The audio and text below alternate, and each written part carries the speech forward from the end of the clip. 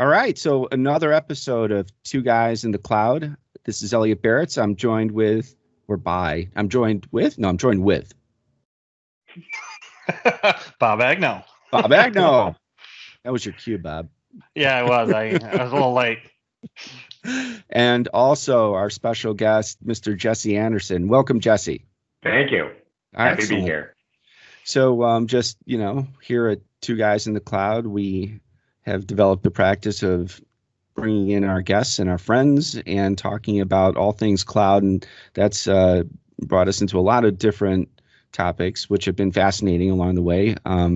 Today, we've asked Jesse Anderson to join us to talk about what in our industry is called CSP. And, I think that this conversation is going to kind of reach out to different areas, but the way I would sort of generally bundle it is that it's a business conversation. It's how the cloud has changed the business model of what I would characterize as technology providers, and what the implications are in terms of those business models. And it really is going to go in a lot of different directions. And CSP is something that I know, Jesse, you and I spend a lot of time with. So this is a topic that's very near and dear to our hearts. And, for those that are not familiar with the acronym, and most people may not be, it's Cloud Solution Provider.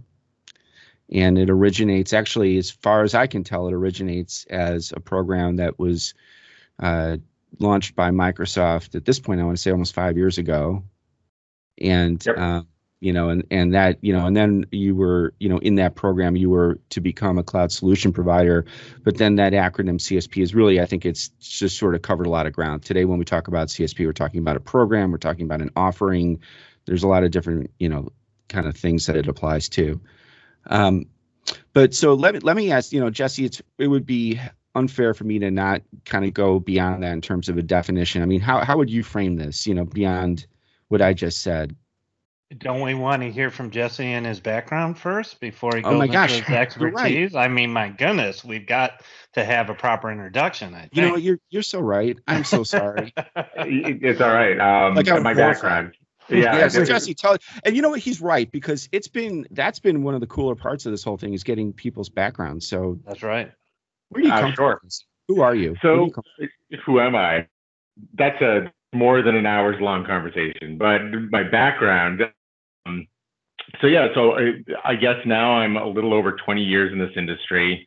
Weirdly, I think kind of like a lot of people, stumbled my way into the technology landscape in the late 90s because it was booming, right? And ended up joining a reseller. So I've been part of the reseller community, what's called the reseller community, ever since. I've had, this is now, I believe, in terms of paper, the fifth reseller I've worked for, and I've had 2 stints at Microsoft in the middle. So part of it has been working everything from sales support to being on the publisher side and managing programs from a publisher side and understanding how the channel adapts to them, to where I am today, helping define, sort of drive some strategy and business outcomes in the CSP landscape. So, my background, weirdly enough, I went to art school, and here I am today doing nothing to do with art. So, that's my background in a nutshell. I'll keep it short. No, I love the art school connection. I just once again, because I'm not kidding. Every time we talk to an expert in the technology field, almost invariably where they started was nowhere near technology, and somehow they ended up here for whatever reason. But art school was a means to keep me as far away from business. At the time, that's what I thought. Like I want to have this free lifestyle and blah blah blah, and I'm happy with where I ended up. So it's interesting. And I agree. I need to hear about expertise. You were a sculptor, painter. Where I did illustration, some painting, and I was majoring actually in art education. Was one of the things that I was really kind of focused on. So yeah. Great. So do you still dabble, or is it something you just don't do anymore? I dabble, but not. Yeah, I would. It's one of those things like you become rusty. I'm not what I once was in that field. I'll put it that way. Right. Okay. Cool. That painting behind you, is that? Did you? No. That's not me. That's called the Ides of March. Is that really what it's called? Yeah, yeah. Wow. Wow. Cool. All right. So, okay. So I'm glad we had that moment of learning more about Jesse. Thank you. Uh, all right. But, like sort of pivoting to this thing about CSP, right? I help us frame that a bit further, beyond what I said. How else would you sort of tee it up for folks? Yeah, I mean, I think, and I'll try to keep it general, right? Like, but I think that in the technology world, the cloud is one of those seismic shifts in the entire technology landscape. And the cloud solution provider program, what I think it really represents is an acknowledgement that every company that serves customers in one way, shape, or form in their technology needs is going to have to adapt to a cloud future. I'll speak specifically about Microsoft when they introduced it. A good example is that Microsoft managed multiple partner channels that all sold products in different ways, whether it was OEM or large account resellers that sold agreements or hosters. And from both, I think, a Microsoft and a channel partner and a customer perspective, this meant navigating all these different sets of rules and different modes of engagement to sometimes arrive at the same place. So, when Microsoft saw and anticipated how the cloud was going to change the way that they deliver their services and solutions to customers, I think that it was an acknowledgement that the role that partners play and what customers are looking for is largely driven by around problem statements and how companies are going to help customers solve those problems. It's not so much a product-based conversation anymore. So the cloud solution provider program was introduced as sort of a one-size-fits-all program with a lot of white space in it.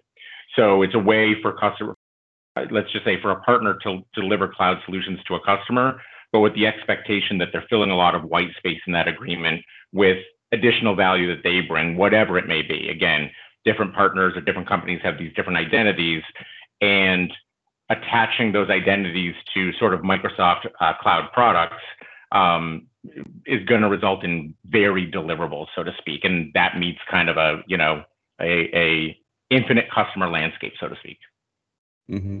Yeah. So one thing that, as you're kind of riffing through that, I'm thinking about, business impact, right? Just from an industry perspective. And, the challenge that we have in this is that we're so close to it. It's hard to like remove yourself and think about it from a further distance. And, one thing that I think you and I, Bob, all of us are beyond, but it's worth noting, in the footnote of this business is, the thing about technology, it moves really fast. And when it moves really fast, it leaves business models behind.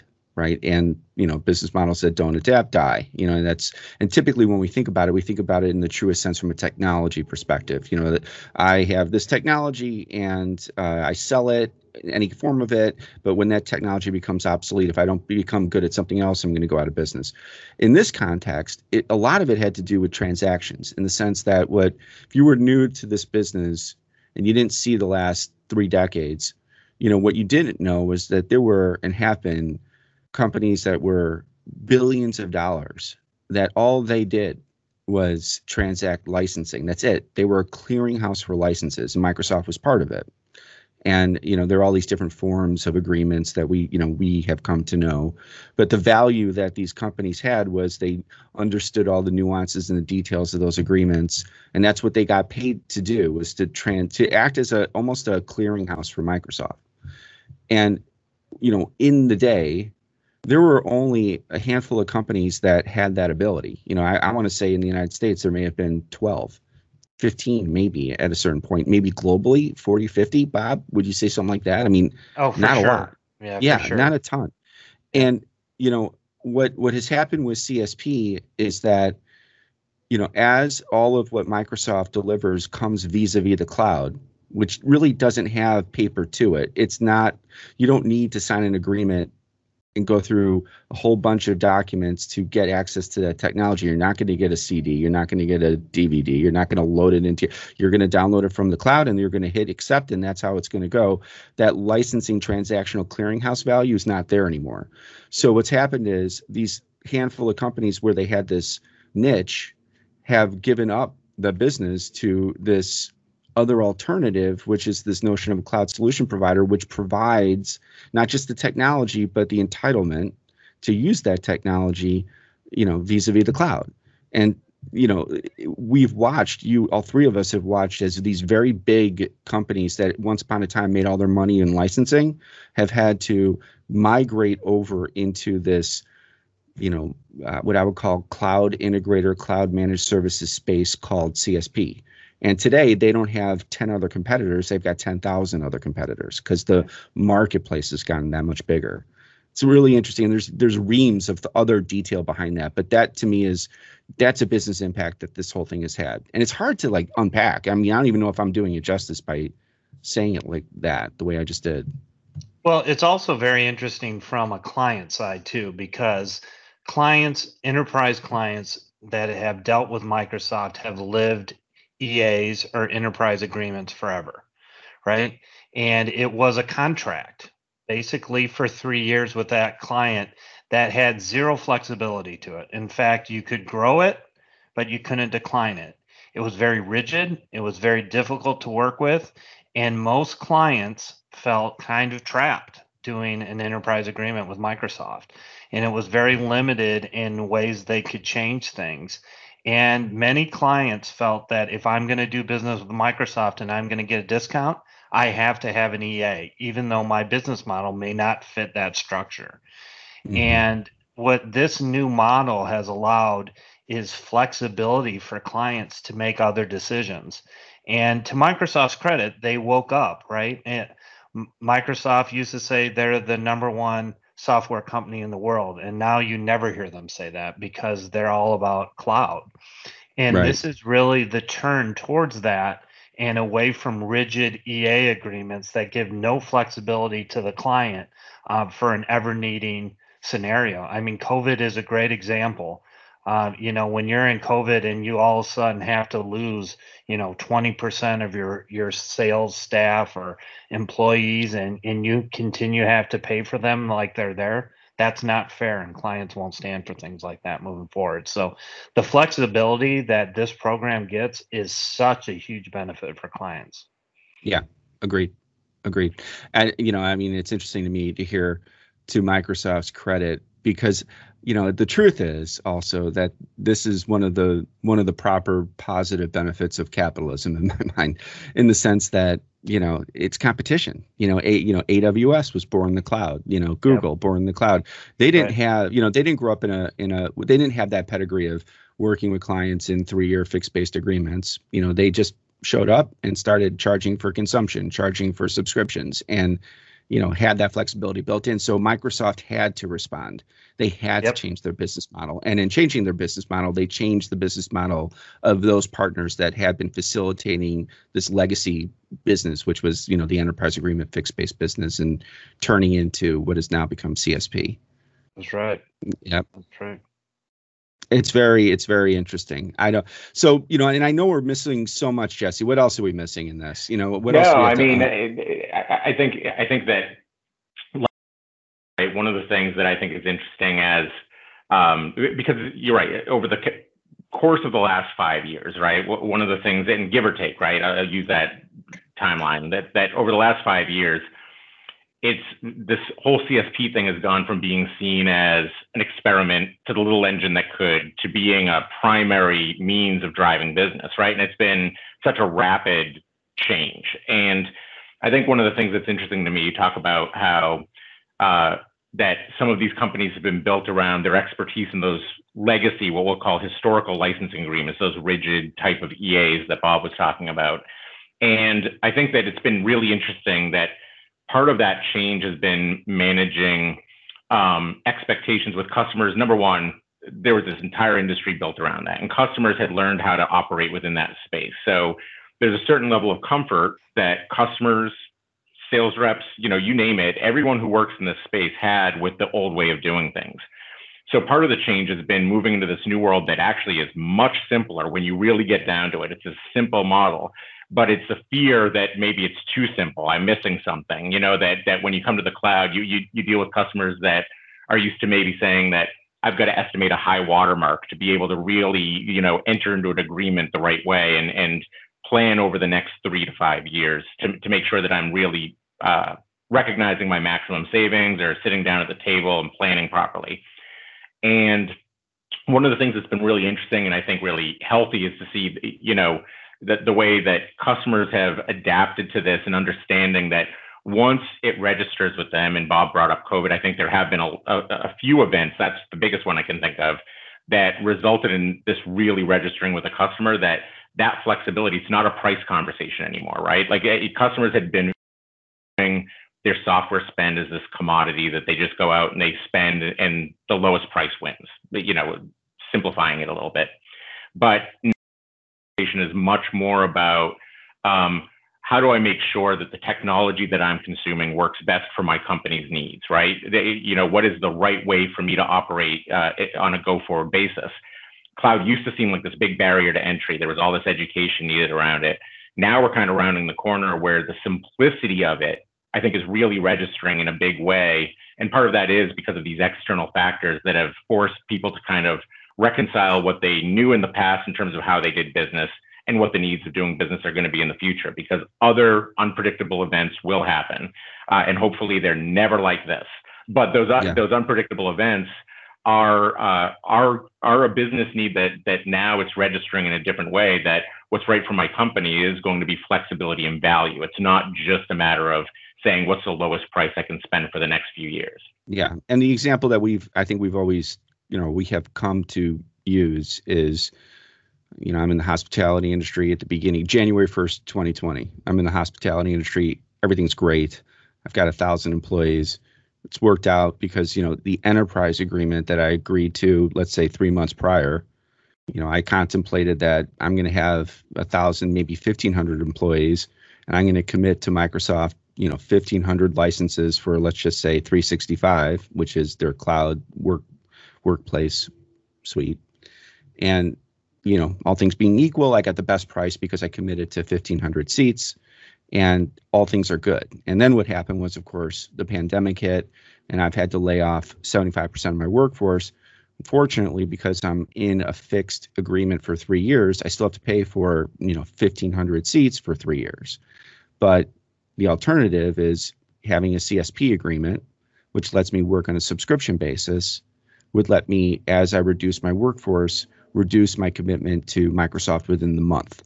And so, I think, the sentiment is that it's sort of creating, you're finally creating a marriage between what the technology can do, the flexibility the technology provides, with the legal instrument that's the, connecting you between, Microsoft and the client, right?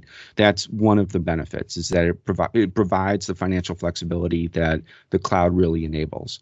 And then the other part to it is CSP lets partners bundle in services. That's another thing that, to try and explain that to a layman, that's our task now, right? So, again, the three of us, we live this every day. But one of the clear benefits we knew that was back with an enterprise agreement, I couldn't sell services as part of that enterprise agreement. I was selling the technology, just the technology, through the enterprise agreement. But if I was going to deliver services, it was going to be through another instrument, a statement of work or something like that. With CSP, because it's a reselling model, meaning that I'm going to first buy the subscription from Microsoft and then resell that subscription to my client, I can bundle in services within it. And that lets my customer, have one single transaction, which is incredibly important and has other implications. It does. And I think it also creates a completely new ecosystem, right? That for customers, right, to go out and look at. What we've seen is that companies like from small technology providers that are very specific in what they do to global telecoms, right? There's this whole landscape now where the way that that's delivered to a customer, it runs this massive spectrum, and it gives customers amazing choice, right? And it also forces innovation on the companies that, or forces companies that are providing any one of the, that wide spectrum of services to innovate as well, because our competitors are constantly changing, and that is definitely driving more value to customers. That's one of the exciting things that we see, is that it's a to a certain degree it's a forced innovation on technology providers or companies that are delivering this to customers. But we've all seen it coming for a long time, and it's exciting to see because it does allow us to strategize a lot more and to think a lot more about what is our identity going forward. How do we put these pieces together? When you think about services and products, right? In the past, they would overlap in these very isolated incidents once in a while. And as a result, often they were these siloed conversations, maybe on a customer side, different companies providing different solutions to a customer that combined into, one customer experience. Now what we see is that that's all coming together, and it's forcing not just innovation, but it's forcing, it's forcing, I think, everyone to look at these as a cohesive experience, not separate engagements that are driving to a combined Frankenstein customer solution. They're meant to be together, and they really do work better when they're put together. And I think it's exciting. Yeah, absolutely.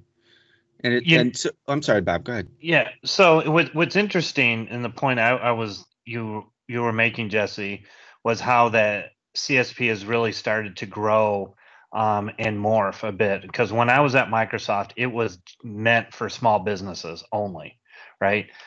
They would never talk about this program with large enterprises because they never thought it was a fit.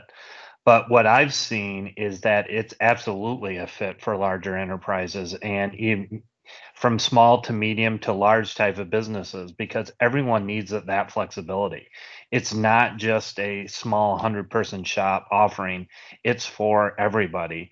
And large organizations that have been stuck on the EA are now starting to realize the value and the flexibility they have in this program.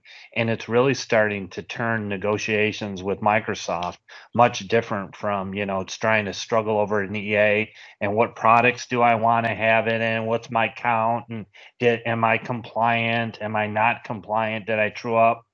Right? It really changes that conversation into more of a productive conversation, I believe, for everybody at the table.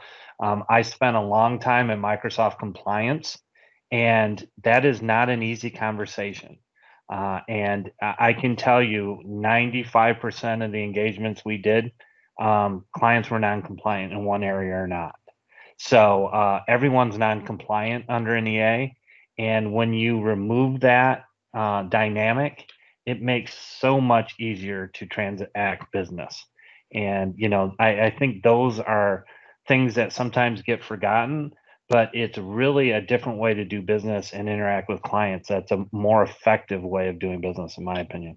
Yeah. I mean, I think the bridge here is, like we talk about software asset management, right? In the sense that, and I know this is your backyard, Bob, in the sense that, again, go back in time because, folks can listen to this discussion and not be as familiar with the trappings of an enterprise agreement, right? So, it's when we talk about compliance, it's back to that hospitality example. I had 1,500 employees, and I committed to Microsoft that I would have 1,500 employees. So I paid for 1,500 employees, and the commitment was over a 3-year period. But what happens if I doubled my workforce within a single year, still paying for 1,500 employees, and at the end of the year, the idea is to, as you mentioned, true up. Basically go back to Microsoft and say, hey, I hired 1,500 more people. I owe you this, right?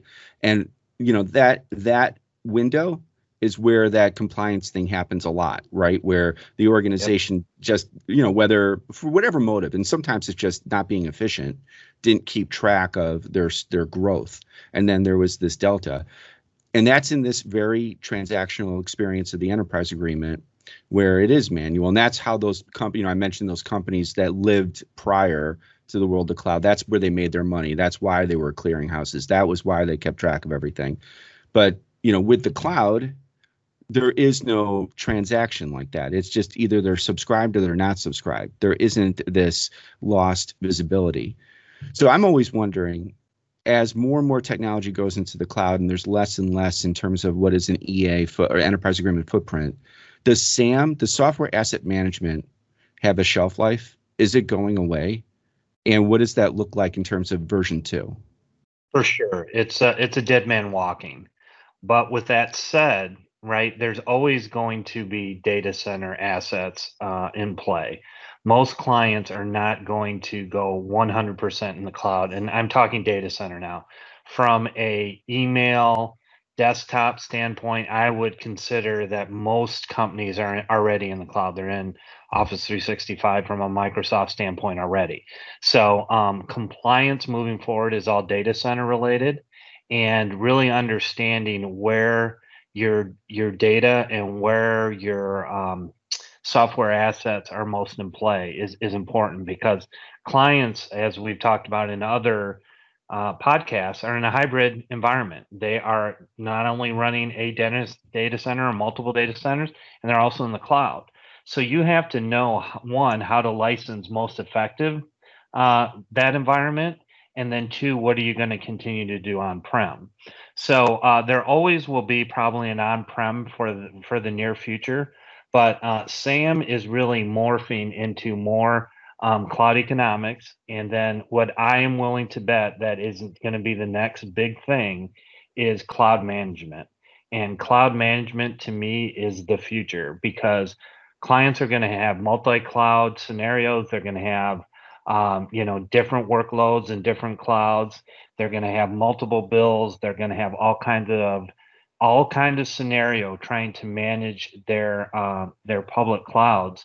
That it's going to be a process. And the way I see software asset management really morphing is into cloud management. And what are you doing with those workloads? Are you getting your best bang for your buck? And are you optimizing those workloads in the multi-cloud scenario?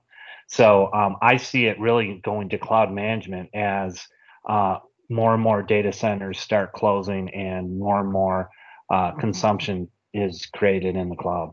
Mm-hmm. Agreed. Yeah, I have a question on that, Bob. Like, it seems to me from engagements that I have with customers is that the cloud economics conversation right now seems to be going through this sort of renaissance. I'm curious if what I'm seeing is what you're seeing, right? Is that in the past, the software asset management conversation was part of, I'm going to let you into my house to find all my dirty laundry, right? You're here to tell me what's wrong with my environment. And usually it was a compliance thing. Like, hey, I want you to tell me how non-compliant I am.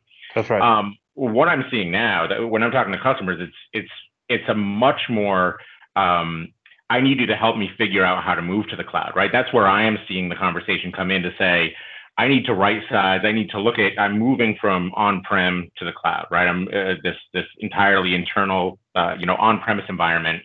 But I don't know exactly how to do that. And I need to right size, and I need to, so it seems like with this cloud boom, the nature of cloud economics is changing, or what used to be software asset management. Am I seeing kind of what you're experiencing? Yeah, for sure. So I really think of it in two ways, Jesse. So there's the dynamics of understanding what it's going to cost you in the cloud versus what you're doing today. So I would call that the economic standpoint, and then what the migration cost is, right? So there's that.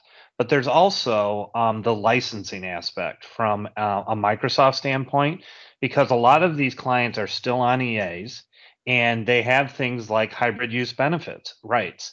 And you don't want to be double paying for your SQL server that's running not only on-prem but also in the cloud. And Microsoft has special programs to allow to be able to do running in two places, in your data center and in the cloud. So the licensing aspect doesn't go away 100%.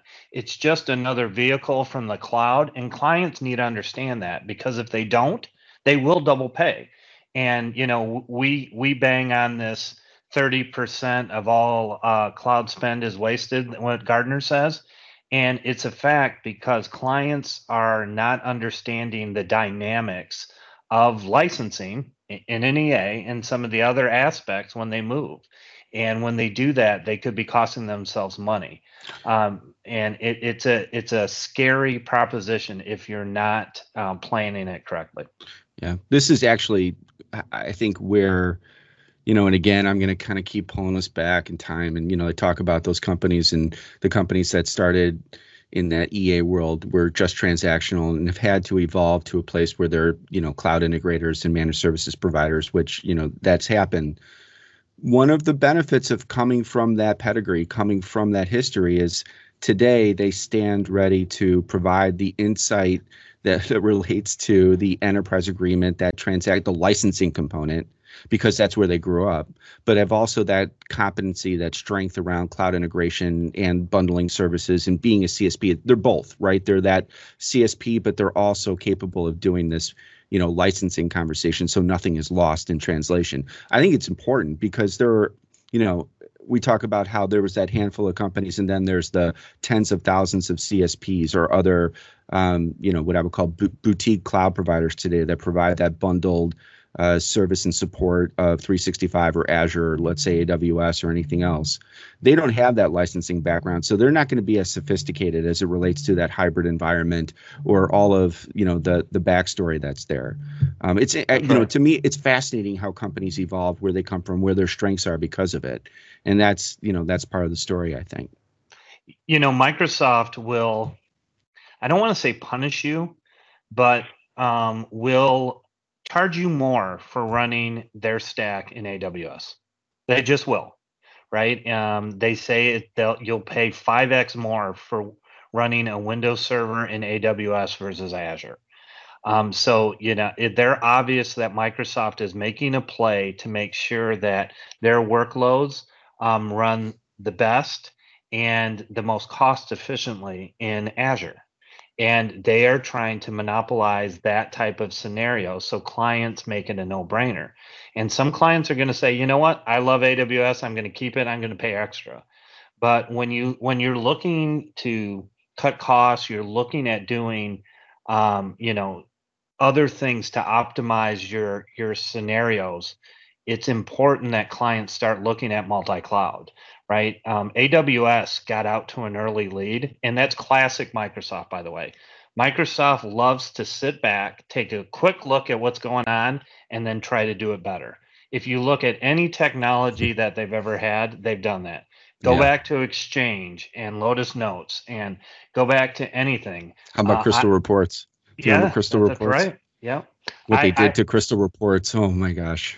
That was right. And all kinds of different stuff. What's interesting, and Microsoft has really woken up to this, is Microsoft had the iPad before the iPad was here.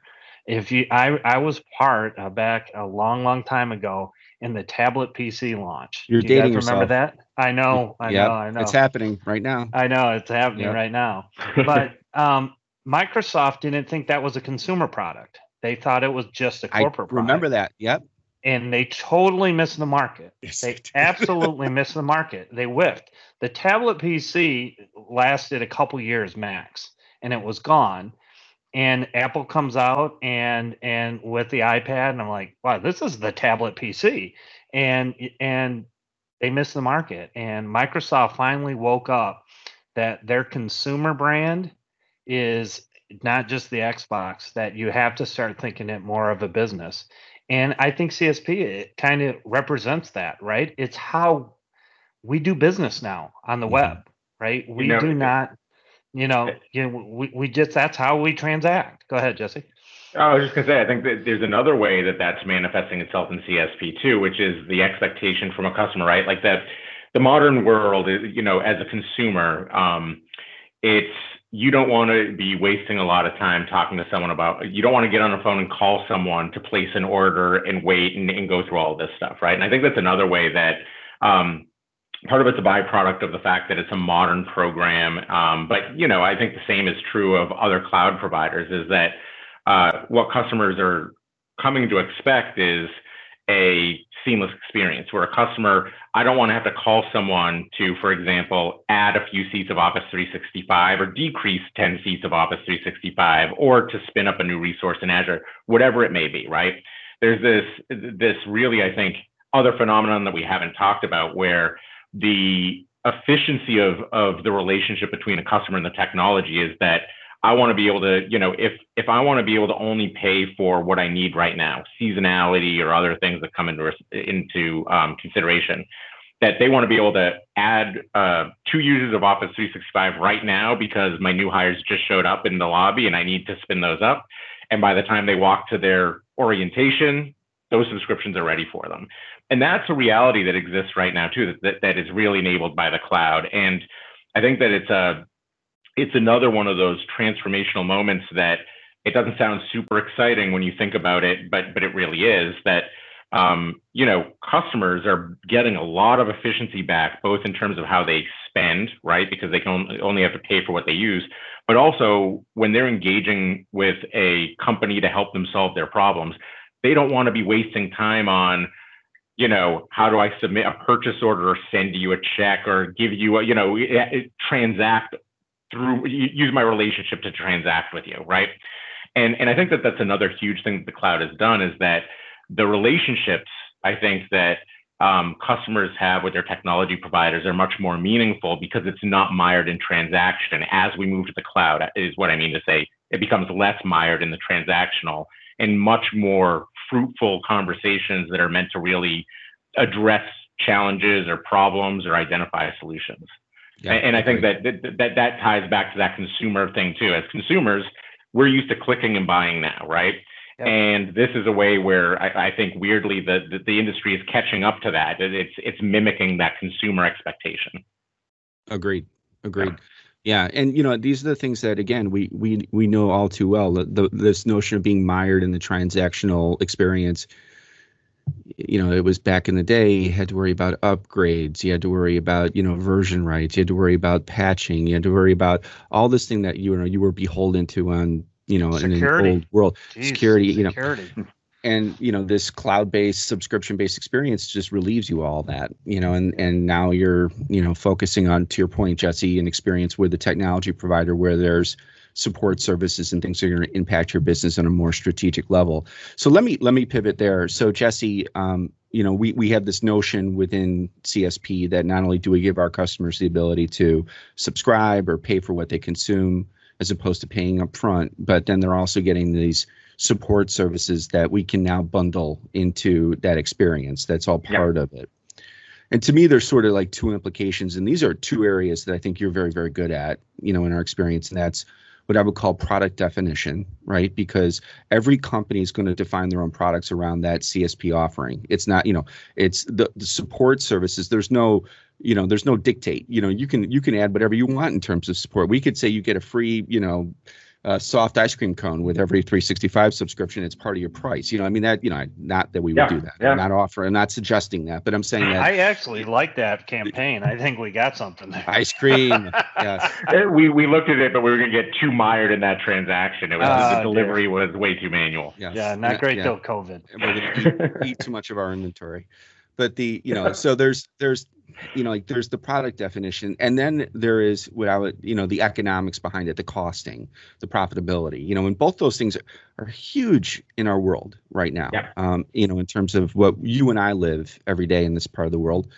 Can you talk to either of those? I would love to get your stream of consciousness in both, what this means from a product definition perspective and the opportunities there, as well as just what it means from a business model perspective. Yeah, I'll actually start on the business model because I think it is interesting. Both, I guess, as you go all through the supply chain, I'll use Microsoft as an example. Microsoft, for a couple of years at conferences or in terms of blog posts that they would post, they were talking about this, is that we need to think about how this is changing our business model. And you look now at the way, their earnings every quarter, right? What you see is cloud, and they're killing it, right? And part of it was, I think that they sort of, I guess, sent the early message that we're going to be going through some transformation. Earnings are going to look a little bit different for a little bit, but then once we arrive at where we're going, it's all going to make sense and it's going to be good. And sure enough, it was. And I think that as you go through that, the business side of it, it is really interesting that I guess, just think about our experience with it, right? You're going to an annuity model, you're going to monthly recurring revenue. And what that means is that maybe if you're used to making a big chunk of change at one time, every 3 years, use the EA that Bob was talking about. Yep. That there is you have to wrap your head around the fact that maybe I'm going to give up a big payday to have a lot of small paydays that add up to a much better experience, right? From a business standpoint. And that's just, that's a hard transformation, but sure enough, as you go through it, people have to see it, touch, smell, taste it to believe it, right? Like that as people experience it, and as companies start to make that change, it does take a little bit of time, but then you cross this certain point where all of a sudden, number one, you get used to it, and number two, you can't live without it, right? That monthly recurring element of it is really great. I do think from a customer standpoint, it's very similar, right? That when we have conversations with them, that is a big change in mentality. I've had this conversation countless times where customers are used to, let's say they come to us and they say, I want to renew an EA, and they are ready to budget for that, right? And that is a totally different conversation than when you start to ask them, do you have seasonality? Does your employee base fluctuate, right? You think about things like retail or the sports industry, right? Tons of fluctuations as you go through these massive industries. And as you have that conversation, the appeal will be there in terms of, yeah, I love the idea of being able to scale up and down, but you still have to cross over helping, understand what that's going to look like. They want predictability, right? Customers want predictability, especially when they're entering into a new engagement, especially when they're going through a change. So I think that change management is a huge part of it. I think that customers and technology providers that succeed in this space are going to be those that can get comfortable and actually create an environment where that conversation does lead to a certain degree of predictability. It's about modeling that out. It's about proving it out before it happens. And I think that where we've seen a lot of success is that conversation becomes easier and easier as we have more experiences to draw on that go through that, right? The other part on the product side, I think that early in the conversation, I was talking about how it looks different to every company. I think that my feeling on that is that companies that want to start participating in the CSP world have to have a conversation about, number one, I think it's about how am I true to myself? Who am I really as a technology provider? Who is my customer, right? Because you're not going to be, this is transformational, but it shouldn't be so transformational that, you used to, I'm an apple and I'm going to be an orange in the future. No, you might just be a different kind of apple. So a big part of it, when I think about the decisions that we've made when we're dealing with our customers and when we're thinking about the offerings that we want to introduce, it's largely around knowing our customers. And the nice thing about the CSP program is that it allows, again, all of those different types of partners in the past are operating in the same program. So part of it is being very true to yourself as a company and saying, what do I do well and who is my customer? And then how can I really be better at that? How does this enable me to be better? And I'll use, services as an example. How can I provide the best level of service to my customer that is beyond licensing expertise, right? Yes, it's a given that the customer wants to buy, let's use Office 365.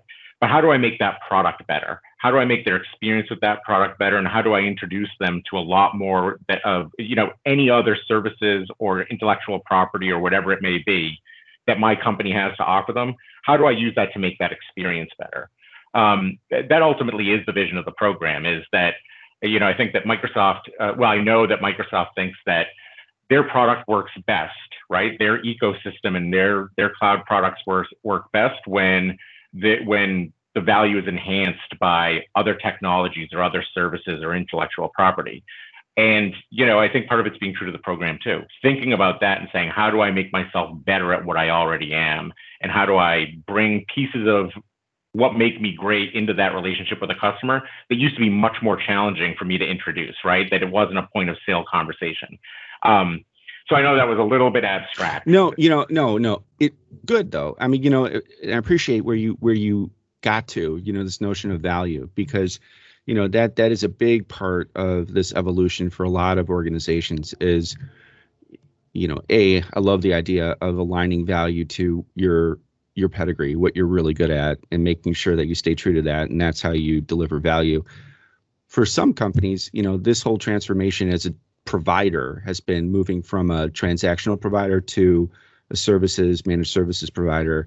And it's not just about being able to deliver that service, but helping your customer understand that you truly can deliver that service and be able to have that dialogue, and to cheapen it, is to say that learning how to sell and market into this new world, right? Which to me is another part of what the CSP offering has done in terms of business transformation. That's making organizations, forcing organizations to learn how to change how they deliver a message, and then, go from there, right? Because that's another part of this. It's the offering, right? It's not just how it's priced. It's not just its core value, but it's how it's packaged. It's now an offering, right? And that's been something that I know we've spent a lot of time on. Yeah, and I think that I'm going to, put myself in the shoes of a customer. I think that one of the things that is a benefit and a challenge in this space is that you really have to, the offerings that are out there are so varied. Many of them may look the same at a superficial level, right? But the details really matter in terms of offering development and in terms of when you're engaging with a cloud provider or a cloud solution provider. There's this superficial level where we know the customer use Office 365 because it's the easiest example, right? Someone wants Office 365 and I'm going to maybe provide support with that. And maybe there's a price point that is sort of generic within the channel, right? It's more varied than that, but let's start with that assumption, right? I think that what really is interesting is that to be successful in creating these offers, that you have to create a lot of new engagement models. Ways that you engage a customer up front to bring them into the offer that educate them on the services that you're providing, so that it's a matter of educating a customer, moving them into the new world, or helping them solve a specific problem and say maybe CSP is the right way to solve that. But then also making sure that when you're developing that offer and when you're talking to customers about the offers that are out there, that you understand the channel, that you can look at it and say, well, yes, so-and-so, maybe you're looking at this other offer that's out there in the market and it's a great offer, but have you considered these are the reasons that we put our offer together, right? And we do believe that that maybe you need support on weekends. I'm using the simplest example, right? That a big part of it is understanding that this is going to constantly be iterating. So when you create an offer, part of it is what has lasting power and what can you iterate on without having to reinvent everything month after month after month as the channel changes, right? And it's scalability, right? That allows the scalability that this program offers. You need the ability to be consistent. We've been pretty consistent, I think, for a long time. But we have made changes, right? There have been things that we have realized that maybe certain types of customers need more training on the products they're using. Maybe certain kinds of customers, really need to be able to sit down and talk to us about this scenario before they move forward. So part of it is how you create this ecosystem around that offer as well. You create your offer, and there should be an ecosystem around it that helps deliver the variety that's needed for customers, because again, the cloud is not a one size fits all thing, especially when you do bring services into it. Agreed. Yeah. Yeah. I think that, if I'm summing up all of this, I'm thinking that CSP is this transformation of an industry. It really is. I mean, it is, a thread that if you follow from the very beginning all the way through, you'll watch, as each milestone goes by, a company has real changes to all facets of its business to accommodate this new outcome, which is CSP, versus where it started, from a transactional perspective. It's frankly, I mean, when this is all done and my career is over and I hang up my hat, I'm going to look at this chapter as, I lived through this transformation of an industry, and it'll be all about CSP and rotating around that thing for X number of years.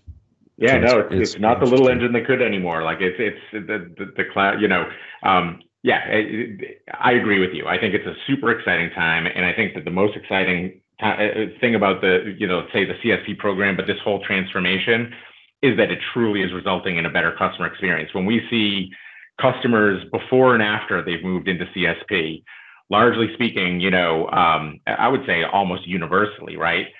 Customers are thrilled once they go over there, right? Once they move into that CSP space and they get that they get that flexibility, they feel secure in that environment, they understand that they're not, that what's keeping them there is the value of the program. That's truly why they're staying there, and the value that we bring.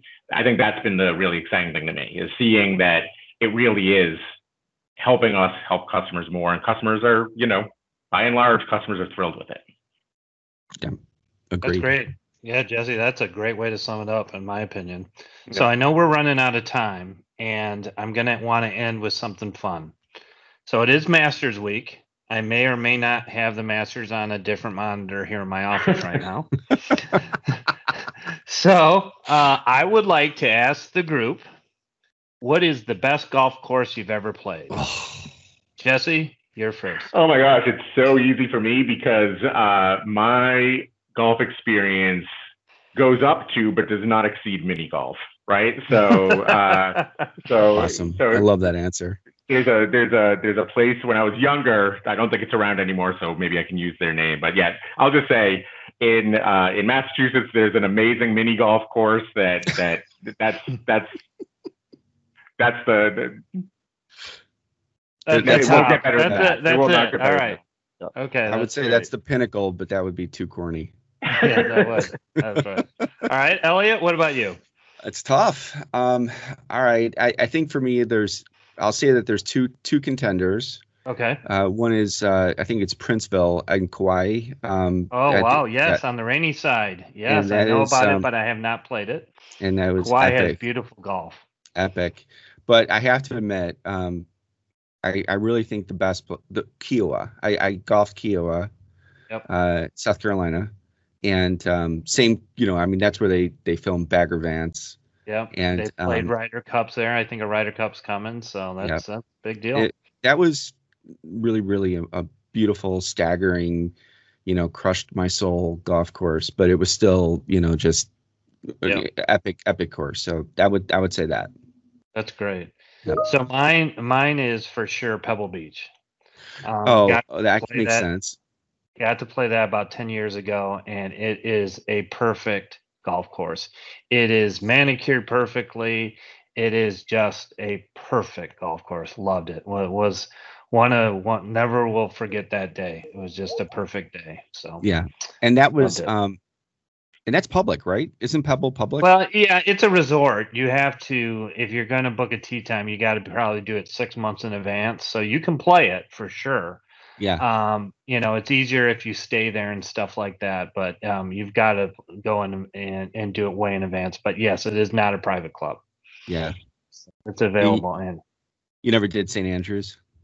No, I have not. I have not made the trip overseas to play golf. I've played a lot of golf. I got to play Pinehurst 2 summers ago. Had a really great experience there, but I've never done the Scotland, England scenario. I would like to do that. That's on my bucket list. Sure. When Pfizer gets its vaccine out and we are all in a place, the three of us will do an epic series of 2 guys in the cloud from the greens of St. Andrews. And I'll bring my putter.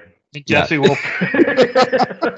That's awesome. So with that, Jesse, thank you very much for joining us. This is, the crazy thing about this conversation is I know we just hit the tip of the iceberg. So much more for us to, talk about. But again, thank you very much. It was great. And with that, I guess this wraps up yet another episode. So thank you all. Thank you. Thanks, everyone. Bye. Bye-bye.